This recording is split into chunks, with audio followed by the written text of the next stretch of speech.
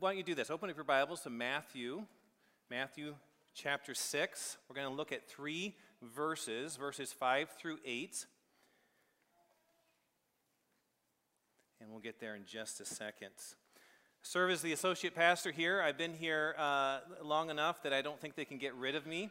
I say it all the time, like I'm still here, and they don't know what to do sometimes, so they keep moving me around. But I've been the associate pastor for a handful of years, oversee discipleship, small groups, things like that.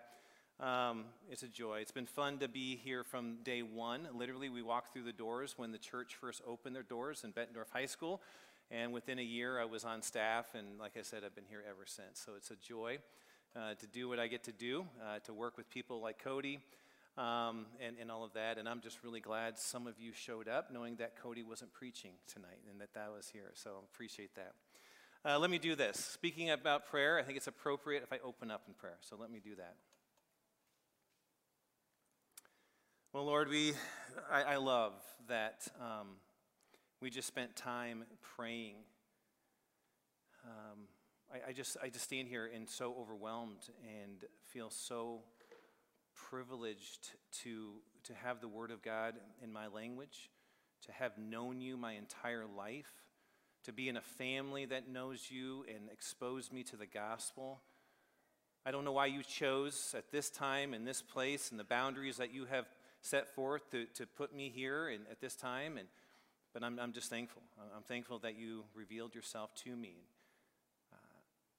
Also know, Lord, that there are many that need to know you, and so we ask that you reveal yourself to them. Make yourself known. Draw people around the world to you right now. But Lord, thank you for this opportunity to gather together, to worship your name. I just stand back there and I just think this is so crazy what we get to do, the privilege that we have. To know you, to do this, to talk about prayer, but also to pray, to have a face-to-face conversation with you. So Lord, would you help me articulate the message that you've given me to share tonight? Open up our hearts and our minds. Teach us. We pray this in your name. Amen. Well, I love the basics, like Cody just said. This is going to be, I'm a simple guy, so it's going to be a simple message. It's going to be a basic message, but I hope it stirs some things within you when it comes to the context of prayer, when it comes to the gift of prayer. So this passage is in the middle of the Sermon on the Mount, right? The greatest message ever preached by the greatest preacher who ever walked the face of the earth, the Sermon on the Mount. When Jesus gathered the multitudes and began to systematically, if you will, walk through several topics, or ethical behavior as a follower of Jesus Christ. And he says some pretty crazy things. I don't know about you, but I hope you have read the scriptures, and in particular the Gospels, and when you get in there and you start reading about Jesus and what he is saying, he says some pretty radical things. People say he turns the world upside down, and I like to say it this way. I think the world's already upside down. Amen? The older you get, you realize just how jacked up it is and upside down it is. Jesus came to turn it right side up. And the whole premise, if you will, when you think about the Sermon on the Mount, is Jesus is about the heart of people. He's about the heart of the matter before he is about action. Before he is about what we do, he wants to make sure he addresses the heart. It's the reality, should always be the reality in our life. So the Sermon on the Mount, heart before action. He's talking about giving. It starts off in chapter 6, talking about giving. Then he gets to prayer, and then he ends with fasting. 3 really key things that we can do wrongly. We can do in the wrong way. We can do for ourselves. And that's what Jesus is getting at. It's like, listen, it's not just what you do, but it's how you do them that matters. So we have prayer that Jesus is talking about in these 3 verses. And is there any higher activity we can do than to speak to God? Is there any higher activity we can do than speak to the God of the universe freely, literally face to face, personally? I think it's absolutely amazing that he's talking to people who have yet to understand what he is going to allow them to do to have access. He's going to be the mediator for people to God himself.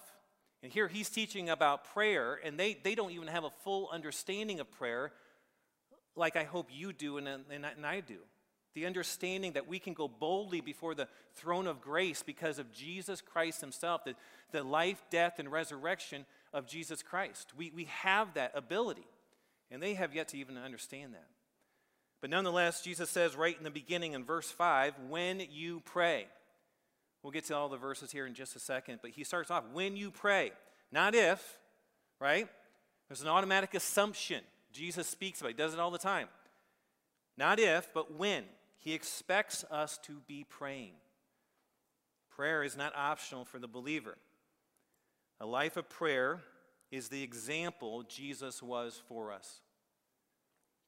Jesus is always, go figure, the perfect example for everything we should be doing to help us grow in righteousness. He would get up early to pray. You see that throughout his life. He would pray at night. He would pray all night. And he would pray in his darkest moments, as I'm going to end on tonight when we get to the end. But Jesus prayed, and he knew we needed instruction on how to pray like he did. Hence the title, Pray Like Jesus. And I think the first thing we see here, this is going to be simple, guys, some alliteration coming at you. Pray like Jesus. Number one, secretly. Simply put, pray like Jesus secretly. Look at verses 5 and 6. Jesus says this, and when you pray, you must not be like the hypocrites, for they love to stand and pray in the synagogues and at the street corners, that they may be seen by others. Truly, I say to you, they have received the reward. But when you pray, go into your room, shut the door, and pray to your Father who is in secret. And then your Father who sees in secret will reward you. Now listen, right off the bat here, he's not saying praying in public is wrong. And that's not the point of what he's trying to get at. But he is saying that the discipline of prayer shouldn't begin in public or only happen in public. It doesn't begin in front of people. It flows instead from being alone with God alone. A disciple prays secretly before he prays publicly. Jesus is saying here, without a genuine time of praying in secret, we open the door to becoming a hypocrite, a spiritual actor portraying a false devotion. We can put forth something to other people that is not true in our personal life. We can stand before people, we can sit with people, we can gather with people, and we can pray and sound good and make people think that we have this relationship or this devotion or whatever with God himself that we may not necessarily have. And that's what Jesus is getting very explicit about and specific about addressing. A hypocrite prays for the praise of others. If you will, they pray to others, hoping to elevate themselves by impressing others. And in doing so, they get what they were looking for. They get the praise of man, and that's it. They don't get anything else, which makes their prayers altogether pointless and, if you will, powerless. Again, verse 1 of chapter 6, beware of practicing your righteousness before other people in order to be seen by them. The whole context, what Jesus sets up here. For then you will have no reward from your Father who is in heaven. You get what you're looking for. You get the praise. You get the accolades. You get the notice of the people around you. And listen, every believer is susceptible to this. We are. Every one of us is susceptible to this. We want to sound good, do we not? I think next to public speaking, praying in public is probably one of the bigger fears. Like, we want to sound good. We want to be fluent in the language of prayer, don't we? We want people to know us to sound good around people. We don't say anything dumb or misspeak or stumble and stammer and all that kind of stuff like I'm doing right now. Public speaking 101. But listen, we forget that it's not about those around us.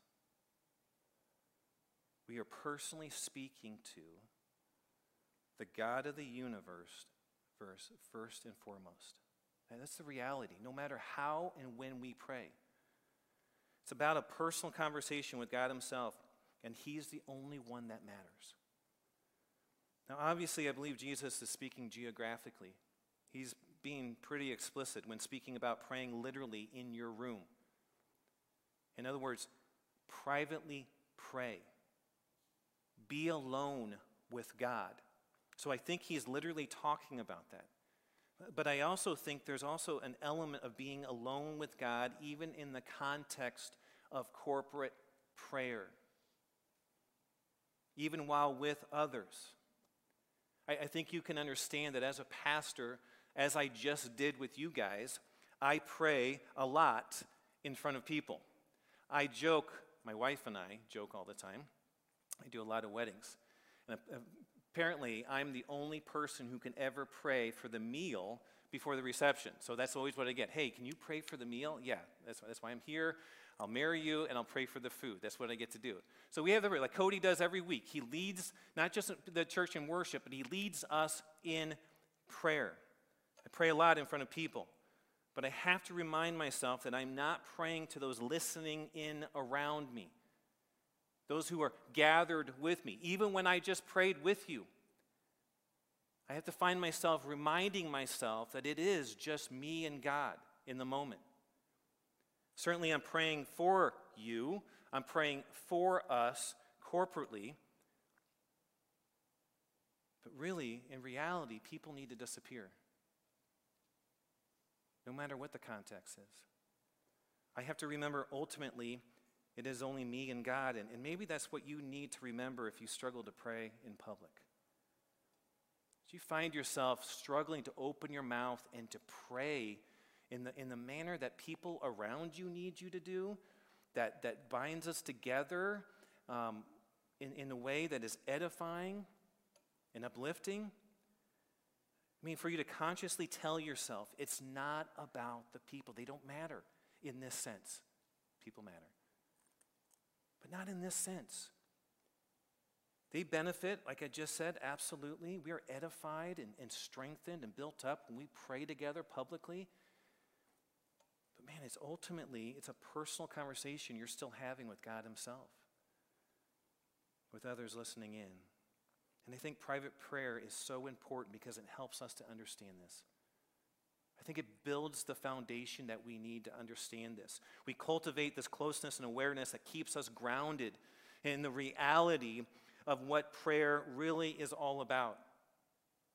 Plus, personal prayer is where we deal with the tendency that we can have to be hypocrites, right? It's in that personal time that we have the light of the Holy Spirit, if you will, shine in our life and reveal those areas that we need to repent of and chase from our life. And I really think, yes, that can happen in corporate setting, but I think first and foremost, it has to take place in a personal setting, in a secret prayer and personal prayer. It's the best place to do it and to be alone with God. I have an index card hanging in my office. I have no idea where I got it. It's too creative for me to come up with, so I'm just going to claim it. I forget who wrote it and just say I wrote it. And it just simply says this: a secret prayer life prevents a secret life. A secret prayer life prevents a secret life. Like a secret life of sin. Personal prayer helps prevent a hypocritical life. At least it should. If we're doing it right. If we're really submitting ourselves to who God is and his Holy Spirit within our life, it should be revealing those things. A life, pushing out a life that's opposite of who we were saved to be. Without this intentional time alone with God, we can end up no different than the Pharisees, the hypocritical Pharisees that Jesus calls out here.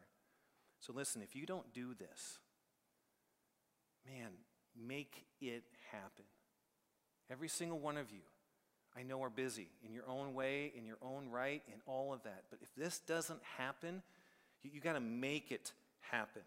Make time to shut everyone out. And however, like get creative and figure out what that looks like. But shut everyone out and get alone with God and speak with him. And cultivate what that looks like for you to have that really intimate conversation alone with God. I think we can all agree when we encounter people and you pray with people, you hear someone pray, you're like, man, they just have an intimacy with the Lord that I want.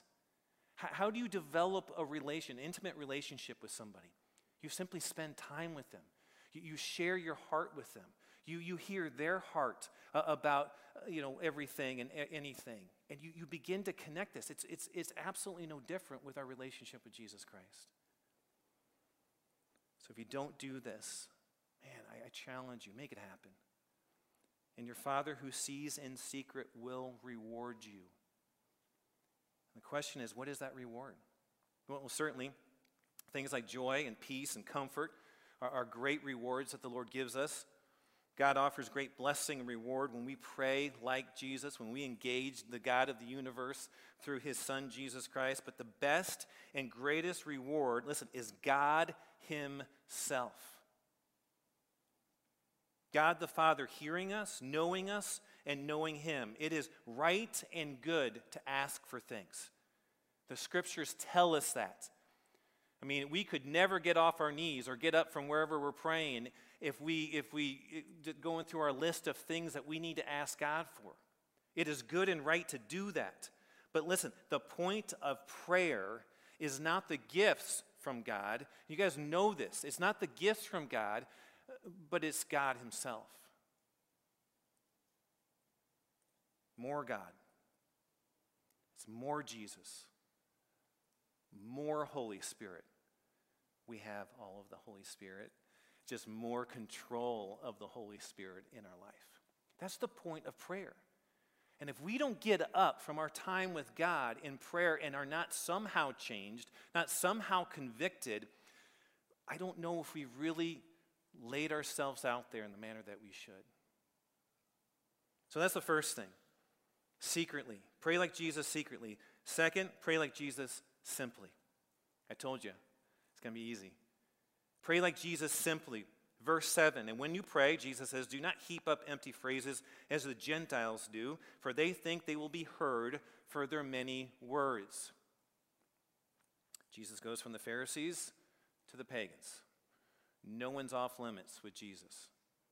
Apparently some of the disciples or followers of Jesus had adopted the pagan practice of reciting mantras. You know, the idea of word or sounds repeated to aid concentration and meditation. You know, the more, the better. Overwhelm your deity with repetitive words until he relents and answers accordingly. You show your devotion by offering up a lot of words and phrases. Maybe you're thinking, well, good thing I'm not a pagan. But listen, we're susceptible to this as well. We all have a routine prayer in our repertoire, autopilot prayer. You don't have to think about it, right? It's rote.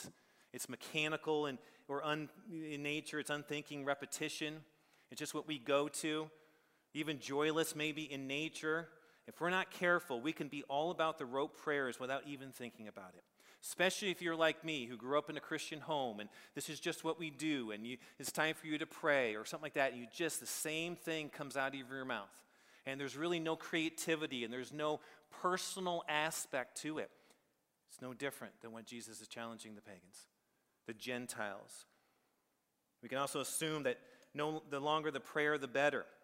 The more words, the better, right? Like, I think part of the reason we don't pray the way that we should is we think we need like 2.5 hours for us to get before the Lord on our face, sprawled out, and just simply pray the entire time. It's not the case. It's not the case. D.L. Moody, founder of Moody Bible Institute, the evangelist from the 1800s, said this: if you pray 3 minutes, I'll pray with you. If you pray 6 minutes, I'll pray for you. If you pray 9 minutes, I'll pray against you. It's a joke. He wasn't. He understood that it's not about the length of prayer. What matters is the heart behind the prayer. And I think based on how Jesus points to children as the example for what kind of faith we must have, what kind of prayer we must have, I think Jesus is teaching and desiring a simple approach to prayer. A childlike approach. Not childish, that's a difference. But a praying that is clear and simple. Just clear and simple. Like to the point. Down with ambiguity and more about being specific. Like, what is it you need the Lord to do? What is it you want more of from the Lord? Like, just speak it. I think we can dance around the bush and we can say all this flowery stuff and never really say anything at all. I mean, when was the last time you heard a child pray? If you haven't, go spend time in the children's ministry. Hang out with the Rogers kids. The innocent and untarnished prayers of a child are beautiful. They're amazing. They put all of us to shame. They believe God is able, and they pray with a certainty that fully reveals that belief. Mom and Dad told me that God can do it. Mom and Dad told me that God hears my prayers. Mom and Dad told me that I should ask Him anything, and so they do.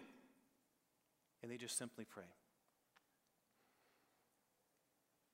They just ask for it and do so simply. They just say it and say it simply. They pray with a refreshing clarity that is amazing, displaying that a simple prayer doesn't mean a weak prayer. I think that's the idea. Like, man, if it's simple, it's got to be weak. It's not, I don't know, it's like it needs more words or more. No, don't. Just in faith, pray. Ask. Say it. God doesn't need help in understanding our prayer. He doesn't need us to wax eloquently, like I'm trying to do, and use big $10 theological words to impress Him. He simply wants His children to come and simply speak to Him. Just talk plainly like you would with a friend. It's interesting how our vocabulary all of a sudden changes when we go to prayer. And He just wants us to come. So I think to pray like Jesus, secondly, is to pray simply. Thirdly, to pray like Jesus, we need to be sincere. Pray like Jesus sincerely. Verse 8, do not be like them. For your Father knows what you need before you ask Him. Do not be like them. Don't be insincere when you pray. There's an endless list of things to pray for and ask for. And here we have the great paradox of prayer, right here in this verse. We are to pray, but God knows already before we pray. Okay? Well, if God is so great and so sovereign, He knows everything, then why do I need to pray? Can't He just give it to me? Can't He just do it without me asking? If He knows already, then why pray? Well, first of all, I really believe that there are just certain things that will only happen through prayer. For whatever reason, that maybe we'll know in eternity, but God chooses to do certain things in a certain way through our prayers. Is He going to do what He's going to do? Is He going to be sovereign and He's going to, yes, no matter what, whether we ever pray again or not, yes, but there's some things that we're going to miss out on if we don't bend the knee and ask God for it. I think there's just certain things He does through the prayers of the saints. So that's first off. But also, like the perfect Father that He is, God desires for His children to tell Him everything, to share our heart with Him. I think we get the reverence part of coming before God. Again, going back to what I said earlier, our tone changes. You ever notice that? Like we're just talking, hey, okay, let's pray, and all of a sudden we just get different. We get weird. Like what happened? Like did Garth left and somebody else showed up or something like this? I mean, our tone changes. Many times we talk differently. And listen, I think that's our understanding that we're entering into the throne room of God, if you will, going face to face with God. And that's okay. That's good. I think we have a good reverence there, unless it prevents us from being fully honest. Unless it prevents us or hinders us from really engaging and speaking to the Lord in the manner that we should. Listen, prayer isn't about going through the motions. What I think it is at the core is genuinely bearing our soul to the one who loves us. And this is where I'm going to challenge you. I want to, maybe some things you haven't heard before. As you walk out of here, I want you to wrestle with some of this. To bear your soul to the one who loves us, knows us, and wants to care for us right where we are. I think what God desires from you as his child is for you to be honest and sincere about your feelings. Honest and sincere about your fears. I think he wants you to know if you're willing to trust him with the true condition of your heart. God can handle far more than we give him credit for. He wants to know if you believe he can handle it. He knows already. He knows your struggle. He knows what you're dealing with. And he wants you to verbalize it. He wants you to share that with him, to be sincere in that time of prayer with him. Again, he already knows who you are and what you need, but he wants you to be honest with him. He wants you to be intentionally truthful in your prayers with everything, not just the good. Not just the good, but the bad and ugly too. So in closing, let me ask you, do you ever lament to God? Probably not a word you use today. Probably not a word you're going to use in the next month.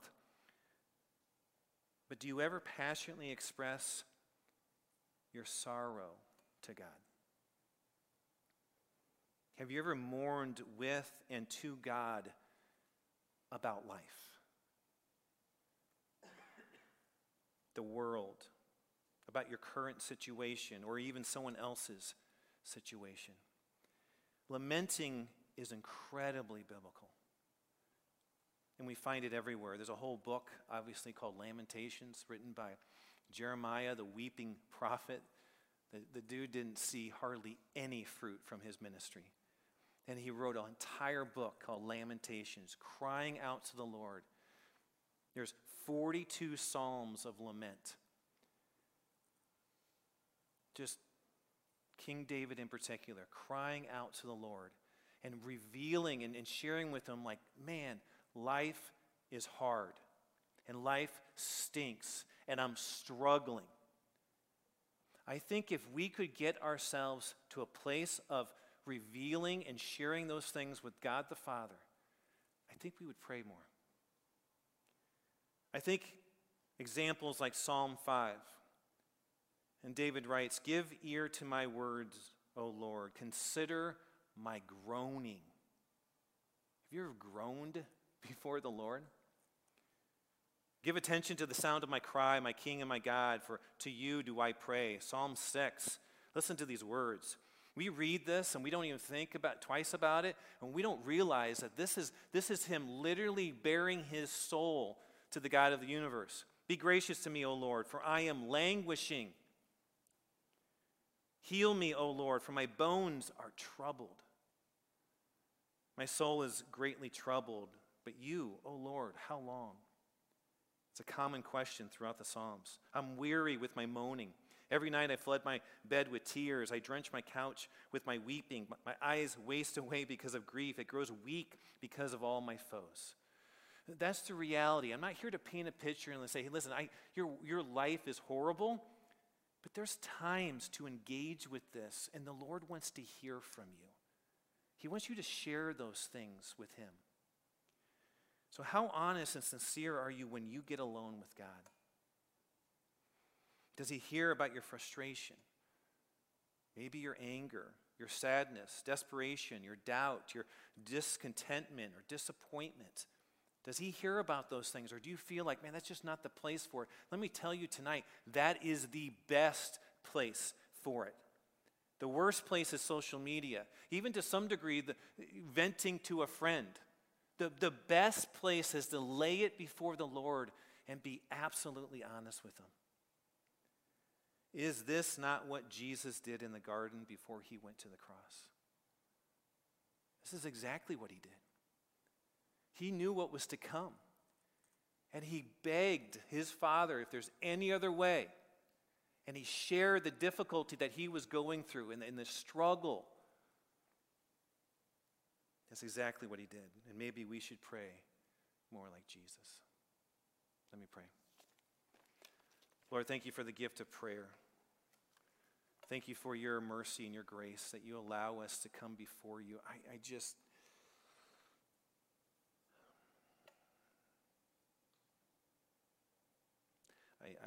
I need the truth of a message like this more than anybody. And so I'm thankful, Lord, that you care about us enough and you know everything about us, and you want to meet us where we are, and I love that about you. And so, would you just reveal yourself in a very fresh way tonight? I think prayer is one of those things that's just so difficult for a believer to get into a discipline of, a rhythm of, to spend that intentional time with you. It doesn't make sense why it is, but it is. That's just the truth. Our flesh is weak. So help us, Lord. Help us understand the beauty, the privilege, the gift that prayer is. And help us to engage with you on a deep personal level. We love you, Lord. I thank you for this time. I thank you for these students that are here. I thank you for this ministry. I thank you for your grace. I pray this in your name. Amen.